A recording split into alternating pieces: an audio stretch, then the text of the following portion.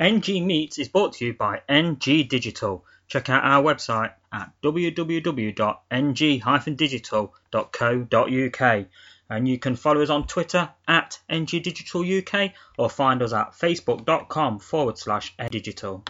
On NG Digital. Hello, welcome once again to NG Meets, your brand new show from NG Digital. And we've got a great show coming up for you today. We had a chat with Les Brad, Notts County legend and all-time record goal scorer. More on that in a moment. Just a reminder that if you haven't heard it yet, you can still check our interview with Henry Normal from last week's launch show. That was a fascinating chat with the poet, TV producer and comedian there. He's got a long history, he's worked with so many people. Great chat, talked about some fantastic stuff, and you can check that out. Head over to our Facebook page, facebook.com/NGdigital, and you can find a link through to that to listen to it however you want. We're hoping to get these up available to you via things like iTunes and that in the very near future as well, just to make things even easier. Talking of Henry Normal, he was involved in the appointment or the crowning of the first Nottingham Youth Poet Laureate that was announced this week. It was on Thursday, which was National Poetry Day.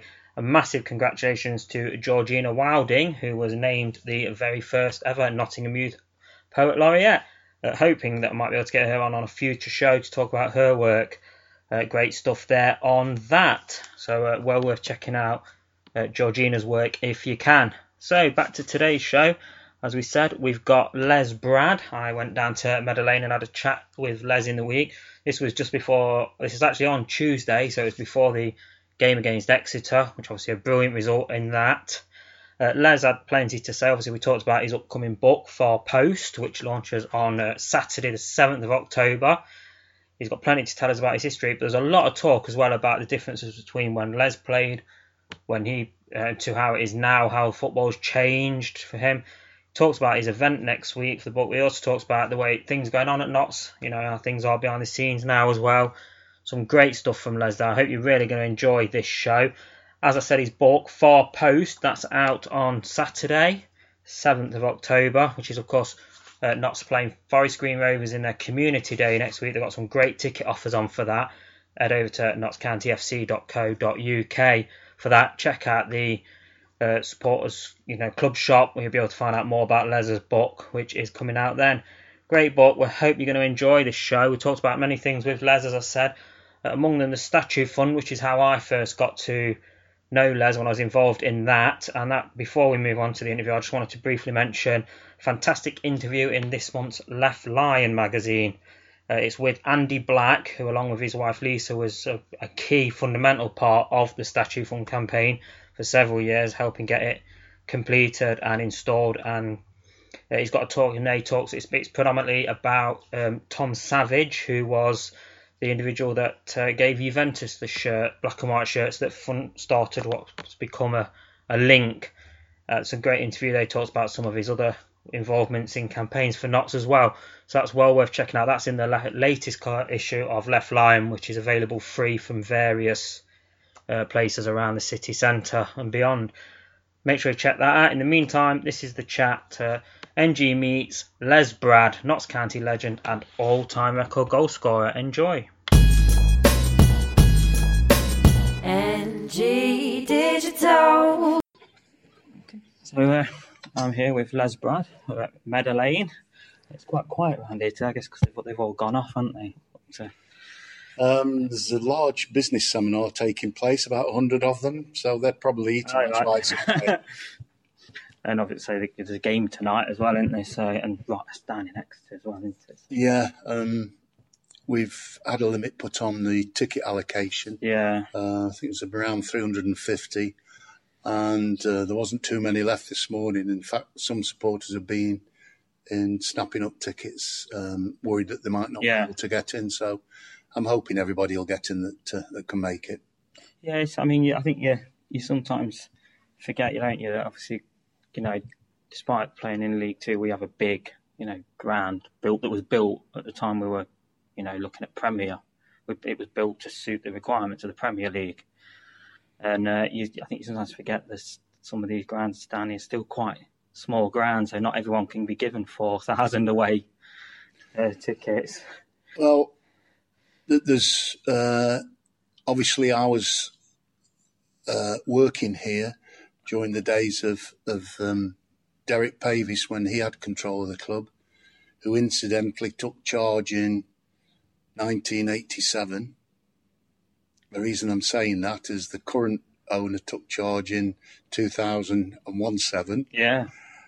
The success that we had with Derek Pavis, and before him, Jack Dunnett, who took charge in 1967. Yeah. There is a resemblance with the three. And yes, Derek's vision when it was necessary to make the Stadia all-seater after the Hillsborough disaster, because we were a championship club or a second division club at the time, was developing this stadia into modern facilities with hospitality. So we had 19 executive boxes. We had 2 rooms that catered for 200 plus in each room, another room that catered for over 100. And during those days, those rooms were full. Yeah. That hasn't been the case over recent times. And certainly before Christmas, we were finding it tough to get people down here to enjoy the hospitality before the game. Going back to last Saturday, Lincoln, there was nearly 600 people here enjoying pre-match hospitality. Excellent. That's how much the club has changed over recent months. And that's the problem, isn't it? Part of the problem is this is a Premier League, top of the Championship League ground, which comes with all of the costs and things associated with that. But unfortunately, at the moment, the club aren't playing at the level that they were when this ground was put together. And so I think perhaps a lot of people who just see the football side of it and, why isn't this being spent? Why isn't that? Don't realise the whole. Yeah, I think that part of the interview with the current manager, Kevin Nolan, included a vision for the future which matched the owner's vision. They both seem to be singing off the same hymn sheet. They both see that the future of this club is with development from local youth, which for me is how it should be. You want local talent in the team. You don't want each season to be looking round players that maybe aging players that have been discarded from one club or another. You want a way of progressing through the youngsters in the academy through to the youth teams and then through into the first team, which is how it used to be in my day. And we're in the early stages of that development. And it is good to see that. And as you said, that was the way it was. And I grew up during the Warnock, the Pavish years, and even then, the players we all remember, the Tommy Johnsons and the Mark Drapers and Dean Yateses and things like that came up through. We had what was a really solid, Mick Walker at the time was, and we had some great players. And I think there's been a bit of a gun. Obviously, it went at one point, didn't it?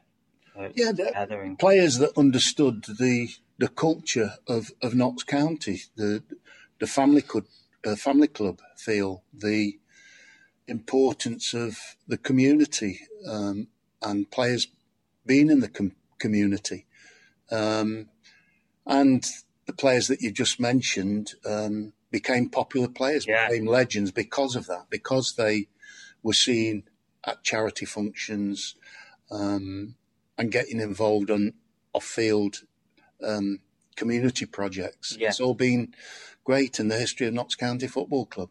Yeah, I can remember doing the summer football camps, and players always turn up to present the trophies at the end. It was Alan Young that used to run that way back then. Obviously, you've been associated with Notts County for a long time, and you're still the record goal scorer for the club. And I think every Notts fan knows that, but I didn't know until recently was that your first actual goal at Meadow Lane was against Notts, I believe, when you were at Rotherham. Yes, I'm one of the guys that came into football through the back door. No coaching. In the days that I played, I was the young lad, lived in the wilds of Derbyshire, miles away from football civilization, shall we call it, who kicked the ball up against the house side and enjoyed playing in the school football team, and left school, went to work, played for a local pub team on Saturday afternoons, and then got the opportunity to have a trial at the age of 18 and moved on from that. Became, got the opportunity of playing in Rotherham United's reserve team against some very good quality players. In fact, my second match as a full-time professional was against Middlesbrough, who had in their ranks playing Don Masson at wing-back. So we go back quite a long way. But it was wonderful to come through the ranks in that way, and certainly it was a great feeling to become a professional footballer. In my younger days, televisions weren't about in great numbers. You were very lucky to see one. And so you didn't see any role models on the TV. My role model was Roy Race of Melchester Rovers. In the comic who did the whiz, beating past 6 men and sticking in the top corner. That was my role model. So I tried to emulate him when I first started playing, but didn't manage to achieve that. Very, very happy times, and to play through football in those years, get that opportunity with Rotherham, and then to move to Notts County, the oldest football league club, and become the club's all-time highest goal scorer is just a massive honour to me. Excellent. And through that time, obviously, you played with some great players that will also, go down in Notts County already do. Like you already mentioned, Don, and Needham was there at the time, and I think I remember we did a little event, if you remember, down at the Meadow Club. We did. We had Stubbs there as well. And, yeah. But yeah, it's... interestingly enough, I've along with another Notts County legend off the pitch, Terry Bowles, who was responsible for producing match day programmes and all the media connected to the club for 40 years. I've written a book, which is it covers my younger days, my birth, my younger days, coming into football, playing for Rotherham, playing for Notts County, playing for Stockport County, Wigan Athletic, and my final match against Bristol Rovers. We've written that book, and to launch the book, I felt the need to get in touch with all the living players that had shared the honour of playing Notts County first team with me. Yeah. And there's 68 still alive. I've got 64 of their addresses, and I wrote to them all with a personal invitation. And so far, I've had 21 responses to come along. I've also had 21 responses from people that can't make it. Yeah. But it's going to be wonderful to see players that were here when I joined. Terry Thompson, Mick Rose, Stan Marshall, Brian Bates, and also people when we became a successful team in the Jimmy Cyril era, got promotion from the old 4th Division. Barry Watling, the goalkeeper, Bob Worthington, Brian Stubbs and Dave Needham, Don Masson, Mick Jones, Richie Barker's coming along, Roy Brown, and even a guy who played in my final game, which was my testimonial match against Forest, Ian McCulloch. So we've got a huge cross-section of football legends coming, and it's going to be wonderful to see them all again. Yeah, and I think just listening to those names as well, and there'll be any Notts fans listening, or a lot of them will be there like, just hearing their names and reminding them that period of time. It's an up and down experience following Notts. I think we were voted most stressful club supporters at one point, and obviously we've had, there's not many clubs can say they had what we had with the whole Munto and all that. So Yeah. but if you sat down, there's sort of bunches, isn't there, of times, and we may be at the start of another one of them. Obviously, There's a guy that never gets a mention in the history of Notts County, and that's the manager who signed me, Billy Gray. He had an eye for a player. He brought in the likes of Dave Needham, Brian Stubbs, Don Masson, Bob Worthington. He signed myself. I'm not sure whether John Nixon, but there was a nucleus of youngsters with talent that wanted to make a success of football. But I didn't think that Billy quite had the know-how of getting the best out of that group collectively. And unfortunately, he left the club. Jack Dunnett got rid of Billy and brought in Billy Gray, who was his manager. Brought in Jimmy Cyril, who was his manager at Brentford when he owned Brentford Football Club. And obviously that's when the success story really kicked off for me and my colleagues during the sort of late 60s and through the 70s. And it was born out of educating each player what was required from them in their position in the team. It wasn't about going out and expressing yourself on the pitch. It was doing a job. And in my case, my job was to cause as many problems as I could in and around the 18-yard box by upsetting defenders into making mistakes, to create chances, to score goals. If I talk about fullbacks, in the fullbacks' first instance, they must look to pass the ball to the winger. And if that wasn't on, then it went inside to Don Masson. If that wasn't on, it went long to myself, Richie Barker, Tony Haley, whoever was playing up front. Never, ever was it pass square, which is what you see a lot in modern football. There was a belief that if you pass the ball square in your own area, in your own half, it could finish in the back of your net. So each Tuesday and each Thursday under Jimmy Cyril, we had full-scale practice matches where every player was educated what was needed from the role that they played. And when people say to me, who was the most skillful player in the team then, every supporter will say one man, Don Masson. Yeah. Don Masson, in my view, was the best player. But how do you define skill? Could Don Masson have played centre-half role like Brian Stubbs? So there's a skill needed for each position that you're playing. There's a reason it's a team game. Absolutely, through and through. And so obviously you were there when Jimmy first came in.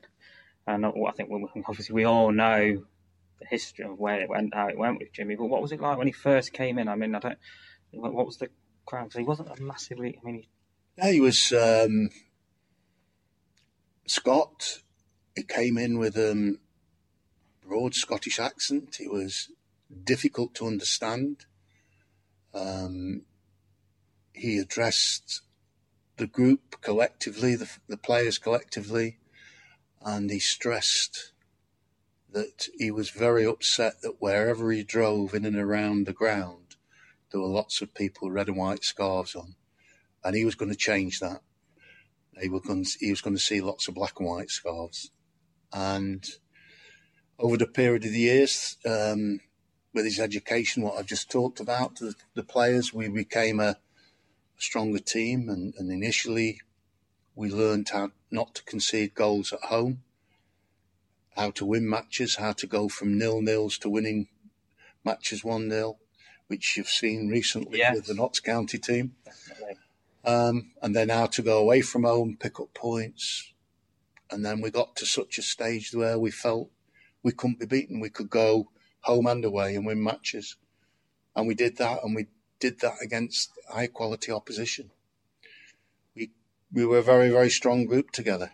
and we won things together, not as individuals. Excellent, and I think we can all see what came from that. And as you mentioned earlier, I think the importance of there's so much to management, isn't there? Say it's not just spotting the player, it's not just coaching or putting the formation out. It's that's why I think as well a team is so important in the management. It's not just the team. In the days that I played, there was possibly 15 players in a football squad. There was a team plus one sub. And virtually that was the same week in, week out. And there was 3 or 4 players on the fringe battling away to get in. Nowadays, it's completely different for all the reasons that they tell you. I don't know. We played in those days at Easter time. We played Good Friday, Saturday and Monday, three games in 4 days, same team. And I don't recall people moaning about fitness or being tired. It was part and parcel. Don't know. Maybe we're not as athletic as the current player. I just don't know. But certainly different times. Yeah, it's definitely very different. Yeah. Game, even in the last sort of 15, 20 years, it's changed. The game today is not the same game that I played. Yeah. You've talked about me being the club's highest goal scorer. On Saturday, not Saturday, on Sunday morning, I watched Premiership goals and saw Tottenham beat West Ham 3-2.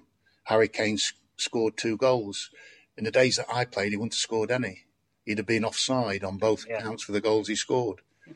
The offside law is completely different. So it's got to be a different game, hasn't it? You can't be playing a game in that manner. There are now 7 substitutes sitting on the touchline. When I first started, there was 1, and that 1 player couldn't go on unless somebody was injured to come off. Eventually, a player was told to go down and be injured to come off, but that's how it all started. I don't know whether it's a better game for it. I can't answer that. I know when I first started playing, I used to speak with Jackie Sewell, and he talked about an era before mine, which was far better than the era that I was playing in. So it may go with the territory. I'm not sure. But I like to think football was far more entertaining in those days. And I think watching the game here on Saturday, it very much resembled the game that I played. I never enjoyed a game so much for 90 minutes as watching Saturday's game. I think that's a derby thing, isn't it? Possibly. Not sure whether it was a derby or not, but it was played with old-fashioned ideals. Don't play football in your own half, get it in the other. As we showed in the second half, we got the ball in their half, we passed it around, we made them move, and we created chances. Yeah. We didn't do so much passing in our half. I think that is key.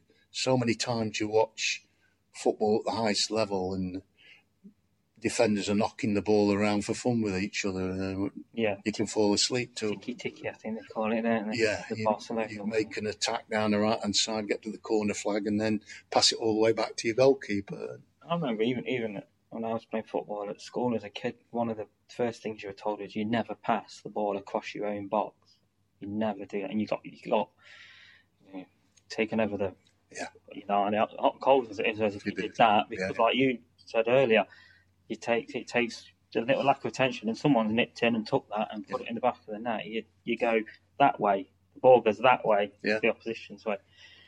But I'm interesting. You were talking about. I think you had 11 years playing at Notts. Obviously, you've still got the record, and you look at now, and it seems unlikely, certainly in the current era, that anyone would be around at the club long enough to come close to that now. Because particularly lower, you get up to the top of the league where there's a lot more money, and clubs like Ryan Giggs can stay at one club, but you get down to League Two, and the players do 2, maybe 3 years at a club now, don't they? Yeah, as I say, it is an entirely different game to the game that I played. When I played football, once you signed that contract for that club, you were that club's property until they wanted you to leave. So I could have signed for Notts County for £20 a week for 1 year. That contract comes to a close at the end of that year. I could have scored 50 goals, and I'll say to Notts County, I want £50 a week now. And they say, no, we're keeping you on the same money. And I say, no, I'm going to leave. And they say, fine, go and find another job, but we will hold your registration. You can't go and play football for anybody else, even though my contract finished. So that's how it was in those days. And it was not until the Bosman ruling when freedom of contract kicked in. And now it's made it so easy for players to move. And so, you know, to break my record, I just can't see it happening for 1 minute, because players with any potential playing at this level of football will be taken on by Premiership clubs. I think my friend who's a Chelsea supporter told me the other day that they've currently got 36 players out on loan around the world, young players who are showing potential, look like they can make a good career, so they signed up and then farmed out to play, and if they make it, they make it. If they don't, off they go. Yeah, there's a lot of that. They'll sign the player and then let them stay at that club they've signed them from for a season or whatever. You don't see too much of that happening, do you? No. There is a strategy of going through, like last season, we had Mark Bowler from Arsenal here, young fullback, cutting his teeth in football. Arsenal decided they'll loan him out to try and improve his development, and he had a great time here. You know, we tried to get him back on loan again this season, but Arsenal decide he's done his time at this level of football, and they ship him on to Bristol Rovers, playing in a league above. And that's what's going on with the development of young footballers with talent. If they're down at the bottom end and they're showing enough potential to be Premiership quality, then the Premiership club will take them. Obviously, at the minute, a prime example of someone who's cutting their teeth in that way is obviously George Grant. Yeah. I mean, to be able to get him back again for the season, as you say, it would have been quite easy for Forest to have sent him off to the League One club. He did, like I said, did a very good spell here end of the last season. I think obviously the relationship between the two clubs, the proximity, the fact that it's not a big upheaval to move is obviously something that I think Alan and Kevin seem very keen to promote. Well, it's a massive package to put together to a young player, in that here's the opportunity to play first team football without changing your living habits. You stay, with your mum and dad if that's where you are, or you no need to move home. You're not going into rented accommodation or into a hotel, because that must be awful to go down that scenario. So, we've got good relationships with Forest, good relationships with Derby, so the bigger clubs can interact with clubs down at this level. And we've got two gems in Grant and Yates as well. Yes, two fantastic players who are developing. Great attitudes as well. They haven't come down 2 divisions, shall we say, to become big-time champions. Yeah. They're wanting to learn, they're wanting to work, and they feel part of the setup. And they're also part of that great dressing room spirit that is showing out on. It does feel, pitch. Obviously, from what you're seeing, and that there is a real spirit that it definitely didn't feel like was there, in previous seasons. I think even a couple of the players that joined last season and played and said it went from being the worst dressing room they had been in to now the best. And we're seeing this with some of the videos that have been coming out of, I think it was in Matt Tootle on the training field, and just the slug thing and things like that. And I think people don't realise the importance of a good that is such a vital thing of confidence. Did you enjoy the goal celebration on Saturday? Yeah, as to say, it was the. That's come on, the DJ fullback. He's, oh dear, come on. DJ. The fullback from played for Mansfield, went to Leighton Orient. I can't think of his name just for now. Tall lad. Right back. For Mansfield? No, for us. But he didn't play. He's we brought him in this season. Come on. Oh.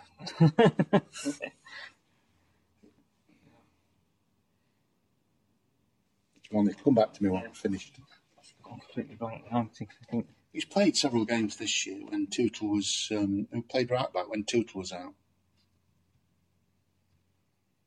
Big tall lad. And a bit thin on top. I can picture him. I can't think. Yeah, he's gone.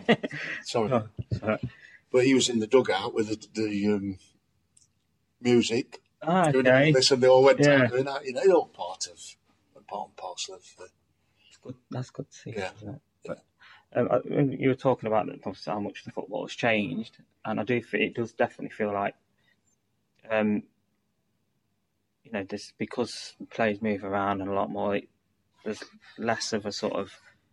Back when I remember when I was a kid, you kind of felt a lot more part of everything. You knew the players almost. Players mingled as well, but this doesn't happen so much in the modern game, does it? But there's. We played the game. The game finished. We went into the club where all the supporters were. We mixed with the supporters. We had a pint with the supporters. They got to know us as people. They got to know us that we probably weren't always 100% when we went out there. We might have a cold or bad cough, but we played with it. And so they got to know us as people. So when they watched the game and sometimes we weren't on song, they may have a little sympathy and went with that, as opposed to not knowing who that person is and seeing that person as a commodity that's earning X £1,000 a week and not trying. That's because they don't know them. That's the perception of people when they're having an off day or they're looking a yard slower. They're not trying. They don't know that maybe they're carrying a bit of an injury or and I feel to blame for that. Two things: social media is one, very high on the agenda, as we've seen over recent times with Wayne Rooney. There's a guy. I'm talking about the one when he was at the wedding. He was in the same hotel as the wedding, and he was asked by the guest to come. Near England, and he went in, and they photographed him, and it just. So I understand players keeping away from all that side of it. It makes life very difficult for them. What's really the thing is the same people that are roasting players for that are the same people that are moaning that these players aren't one of the lads aren't people anymore. So they can't win, can they? I mean, I'm sure. You look at for Notts back then. You take the Diary of a Football Nobody, and I don't know if you saw the stage adaptation of it. Yeah, and that was amazing, brilliant, and Billy did a great job. And the book itself, I love the book. I've not read the second one yet, but I love the first one. Yeah. You couldn't have that book about football now, could you? Because they're going out, the clubbing, and the book was about Nottingham in that era. Yeah, it was Nottingham through the 70s, how life was during that era. And Billy portrayed it magnificently, really. If somebody had told me you're going to go and watch a show for 2 hours with 4 people possibly working in it, you would, without any props, you'd say, "Oh dear, this is going to be boring." But it was incredible, wasn't it? Yeah, and I can't remember what his name is now, but the guy from the Bill that played Jimmy. You could have. Well, there was a night when a lot of former players went, and we sat there watching and looked at each other. Is that Jimmy? There was that sort of feel to it. Yeah, it's like you said. Now you tried to. If you did a show of that now, it would just be like 2 hours of tweets, wouldn't it? Yeah. Yeah. So, like you say, Nicky Hunt. Oh yes, yeah, because he got roasted in the first game, didn't he? Yeah. And he's since then he's turned, and he's apparently he's quite a keen enthusiast. He's enthusiast as a DJ. Plays music. I think he entertains the lads. Plays a bit of music, and it's all this with him. And that all the players, they were all doing that, weren't they? At the celebration. There's been a few this season, hasn't there? Yeah. I know George Grant did, when early on in the season, he had a couple, didn't he? There's probably something to work on through training. The one, I think it was Tootle did the slug, where he dropped on the floor and did. And that has gone around. That was on Sky. I know. His goal obviously got goal of the week. Yeah. And then they were like, what's this celebration? But it's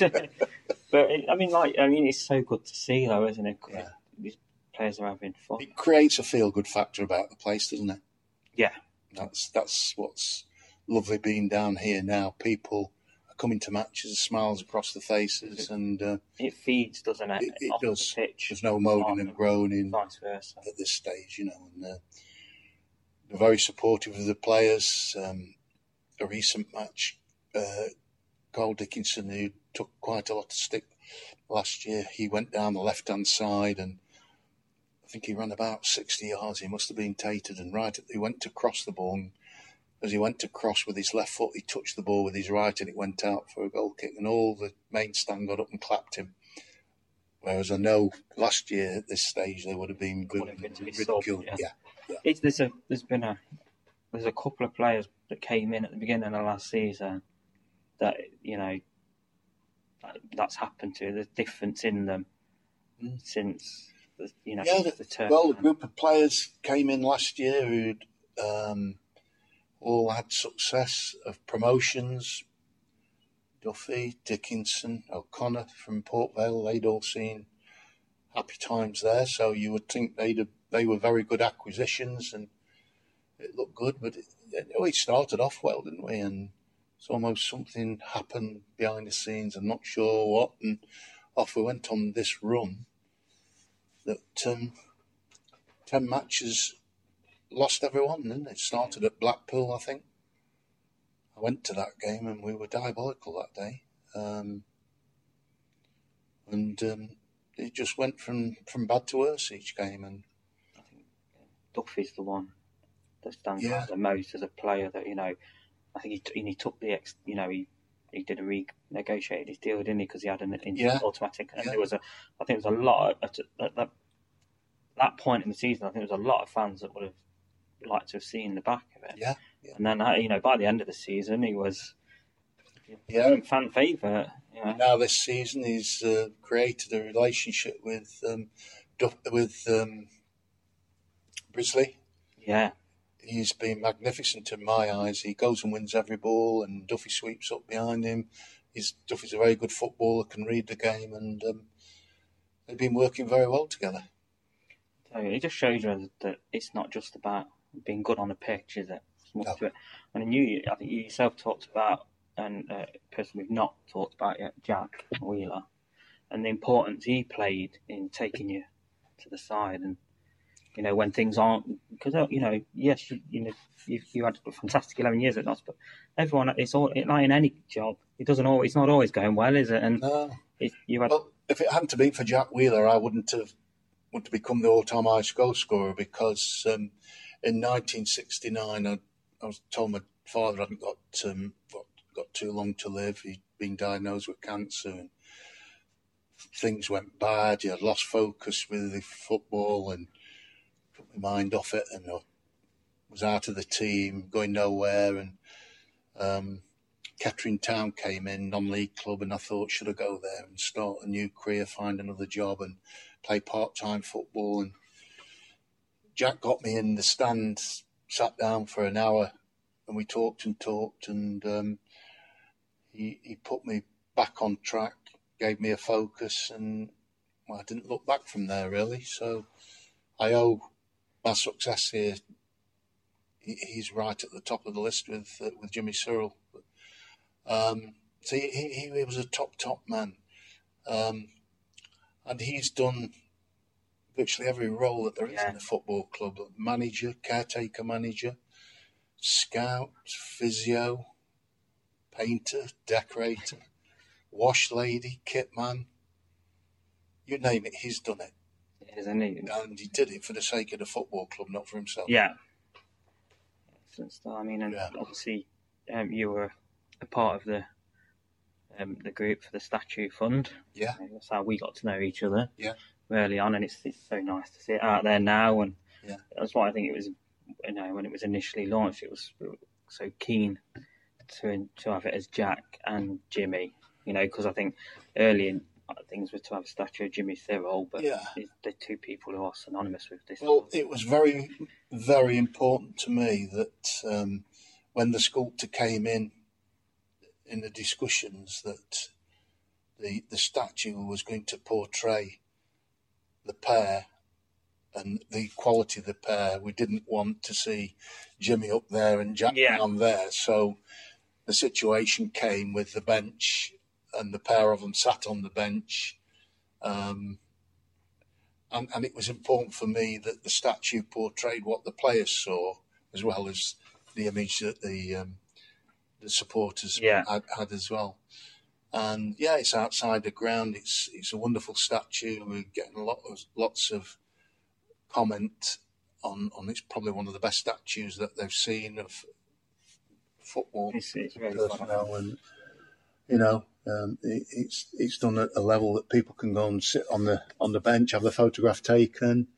Yeah, I just think it's wonderful, and I think it's in a great position, just outside of the ground. The passing traffic can see it, and and it's lovely on that little route. Yeah, you come out, off London Road, from the nav, London Road to the ground. It's a meeting point on match days for supporters. Yeah. So I'd like to see a couple of benches there so people can sit and maybe have lunch. And because it's just one seat in between. But and obviously the print as well. A huge part of the success of that statue, which finished up costing over £100,000, was the initiative to have the names on the plaque around it. That raised well over £30,000, and I think that has been very, very good for the supporters. Yeah, wish to be possibly remembered alongside them two in that era. It was you say we bought in. I think it, like you say. I mean, the price ended up, obviously the cost, as things do, never match what you initially planned. Yeah, I think the statue itself cost just over £70,000, but when you put the plinth, the excavation, everything else that went with it, it exceeded just over 100,000. But thanks to the supporters, everybody that contributed, and there was some nice donors. Can't name them all. PFA, I know they certainly put money in. Alex Ferguson put. He's very closely attached to Jimmy. The council, they helped us with the site itself and the building project. So I could go on and on and on. There's so many people that helped. I think it's incredible as well when you think that we're talking about a club that, for the last decade or more, I've been averaging 6,000-7,000 fans in the ground. So that's that's an incredible accomplishment for a club with 40,000 fans every week. Never mind, not even, only now we're starting to get the games where we. There's lots of hurdles along the way. I think it was about 5 years that it took to raise it. Yeah. Regardless, it was a wonderful achievement, and everybody involved should be congratulated. It's a lasting monument to two very honoured and valuable people in the history of this club. Definitely. And just moving back to your career before we wrap up but obviously it's got a lot of goals at Meadow Lane, but are there any particular ones that stand out when you look back? Obviously, with writing the book, I've been asked that question as well, and as soon as I start to think about it, I start to think it wasn't about individual success. It was the team, always the group. But there are obviously games that we won where goals counted, and obviously the last-minute goal at the City Ground. Yeah, of course. 0-0. probably been under the cosh most of the game, and then I pop up and get the last minute winner with a header. Great satisfaction from there. Probably the one goal that stands out above all the others is the one I scored against Walsall, and it was really because it was the distance out. It was somewhere between 35, 40 yards from goal. John Nixon had hit the ball across to me, and it was we were shooting at the Kop end, and I just caught the ball on my thigh, and it dropped lovely. I don't know why, but I just swung and hit it, and it dipped just underneath the crossbar into the net. It was one of the most fantastic thumps of a ball I've probably ever hit. So that goes down.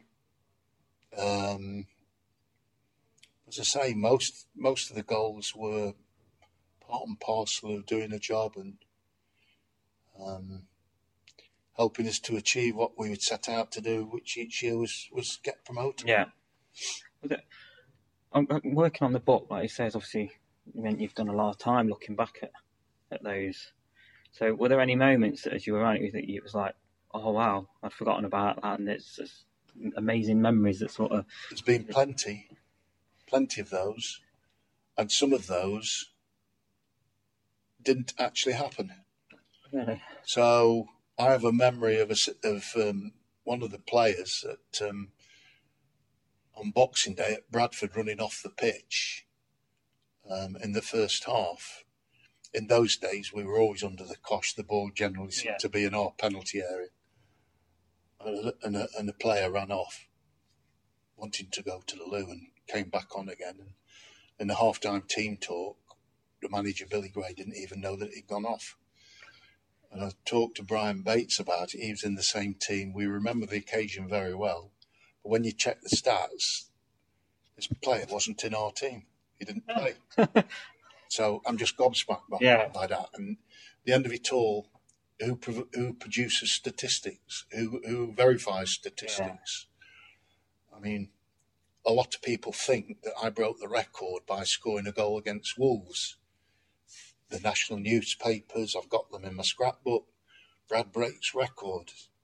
The goals against... Terry Bowles and myself have gone through all the history of my record, all the goals, and also Tony Haitley's record. Yeah. That's the one that I beat. Yeah. And the goal I scored against Wolves equalled his record. So it was actually the next goal. Yeah. So it's amazing when you go back and talk and over the stats, but who's responsible for saying that stat is correct? And of course, if you understand what I mean. Can anybody verify that actually happened? Programmed into computers that add everything instantly. Now you put the goal in and you've got some computer program going and checking it of everything. This was all that wasn't happening then. So relied on a person. Looking through a book. Yeah. Missed the goal of his or something. Absolutely. Missed the goal of his or added an extra one to yours or either way. Yeah. But I guess that makes for a fascinating little anecdote to discover, though. Yeah. And like you said, they're in the book. So on that, we'll onto the book. If you want, you've got the launch coming up next month, 7th of October. Before we play Forest Green, I've written to all the players who have played with us, I've said, and invited them along, and there's 21 coming. So we're going to meet at the Broken Wheelbarrow, which is the old Meadow Club. Yeah.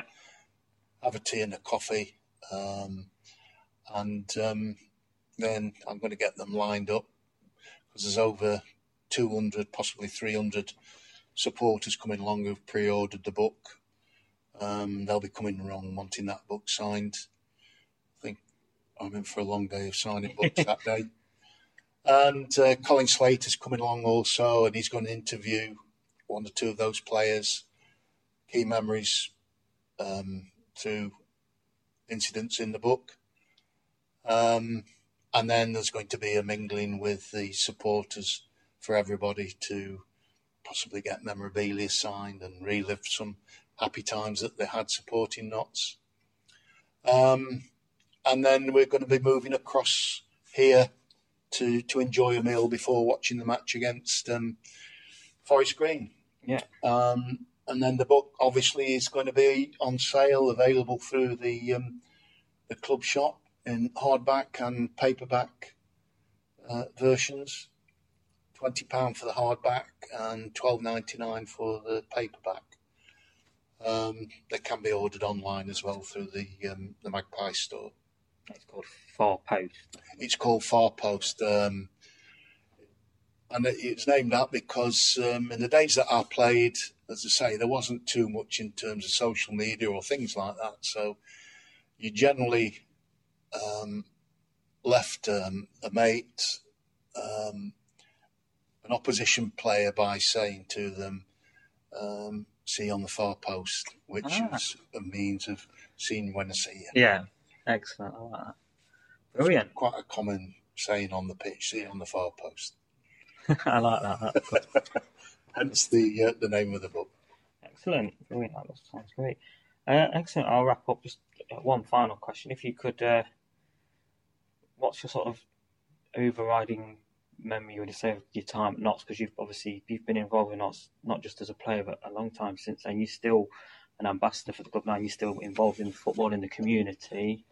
Yeah, I'll be celebrating my 70th birthday in November, and as I look back over the years now, I've got many personal happy memories of the two promotions that I had with Notts County. And then after my football retirement working here, the two playoff victories under Neil Warnock's leadership were outstanding, particularly the one against Brighton. Yes. Which steered the club into the top level of football. Couldn't believe it. So great celebrations that night.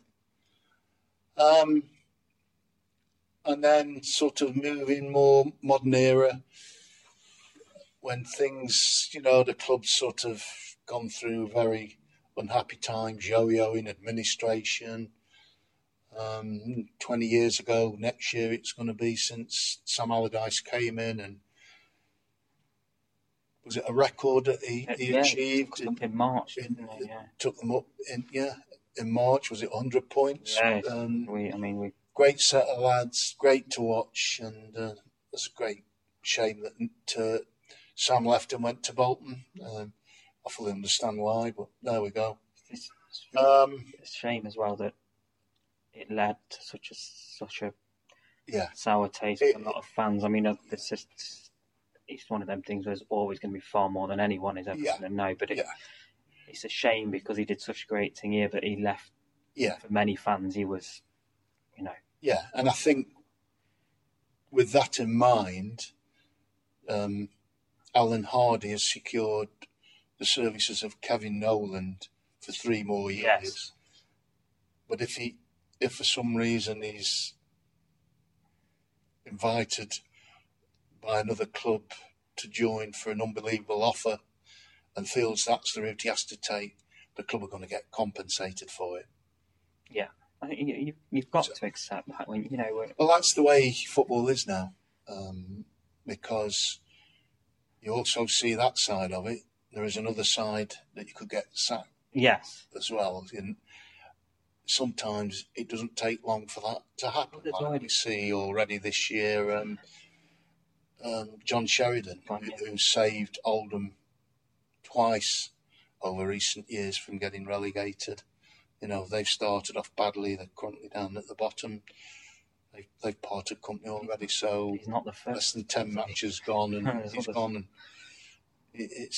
that's Chesterfield. Yeah. I saw that Jack Lester apparently, who's I think coaching at Forest. Yeah. And he's favourite to go there. And Chesterfield, I mean. Yeah. They. So that's the way football's gone. It's a lot different. I think it would be great if we could go back to the days of shorter-term contracts for players and maybe ensuring that a manager can fulfil a season's work before getting the sack. clubs, they sack managers but get no guarantees that the next manager is going to. And then that comes with costs because you can't sack a manager. You've got to pay that manager. You've got to pay the new manager. The new manager's always going to want guarantees of money to bring in his own.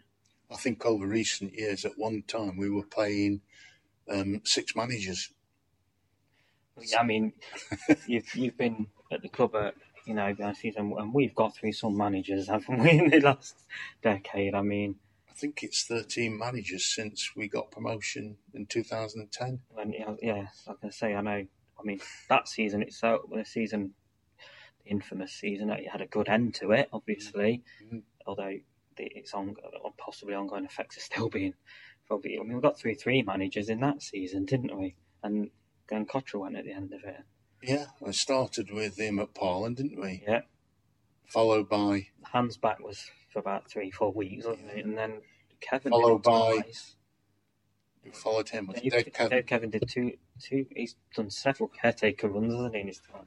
He was certainly manager when Steve Cottrell came. Yeah, he was. That was a Fulham match, wasn't it? Yeah, I think the FA Cup. He did when McParnon went. Then he was a manager for maybe a couple of games. Then Back came in and he went very quickly, didn't he? Yeah. As soon as it was apparent that Sven was on. So there's 4 that season, and the following season started with Craig. Craig, sure. Yeah. And then who followed Craig? Is that Paul was Points, and then Alan. Martin Allen. No, they had somebody else came in. The youth. Kiwamya at one. Was that pro? I think he was the academy coach, manage. Was it just for 2 games? He lost Higgs. Yeah, caretaker manager. And he didn't. He went then. Yeah. I think. And then Alan, and then Curl and Kiwamya. Probably 4 or 5 that season. So it's only about 2 seasons. 9 managers. It's just incredible, isn't it? Yeah. But as a fan, there's an element of blame we have to take for that. There's no patience with fans anymore. No. They're soon calling for managers to be out. It's something that's trickled down. It's the modern game, isn't it? Well, you see quite a lot of business people coming into football think they know the solution, the way forward, and hits them with a brick, doesn't it? Yeah. I think that's ultimately, though, that it's because one of the big differences now is that it is a business, isn't it? Massively. Yeah, it's not just the sport that you all go and watch on a Saturday. And there's so many sections to that business as well. Yeah. Very difficult. Yeah. Good. That all right then, Darren? That's brilliant. Thank you very much for your taking time out of your problem busy at all, mate. schedule. Thank you very much. Thank you.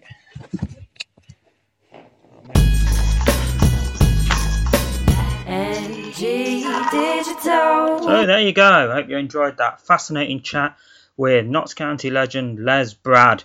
I have to say, I think I agree with that. I don't see his fantastic goal scoring record being broken. Certainly not something I can ever see happening anytime in the near future. So there you go. And as I said, Les's book is out next weekend. I'm sure it'll be a fascinating read.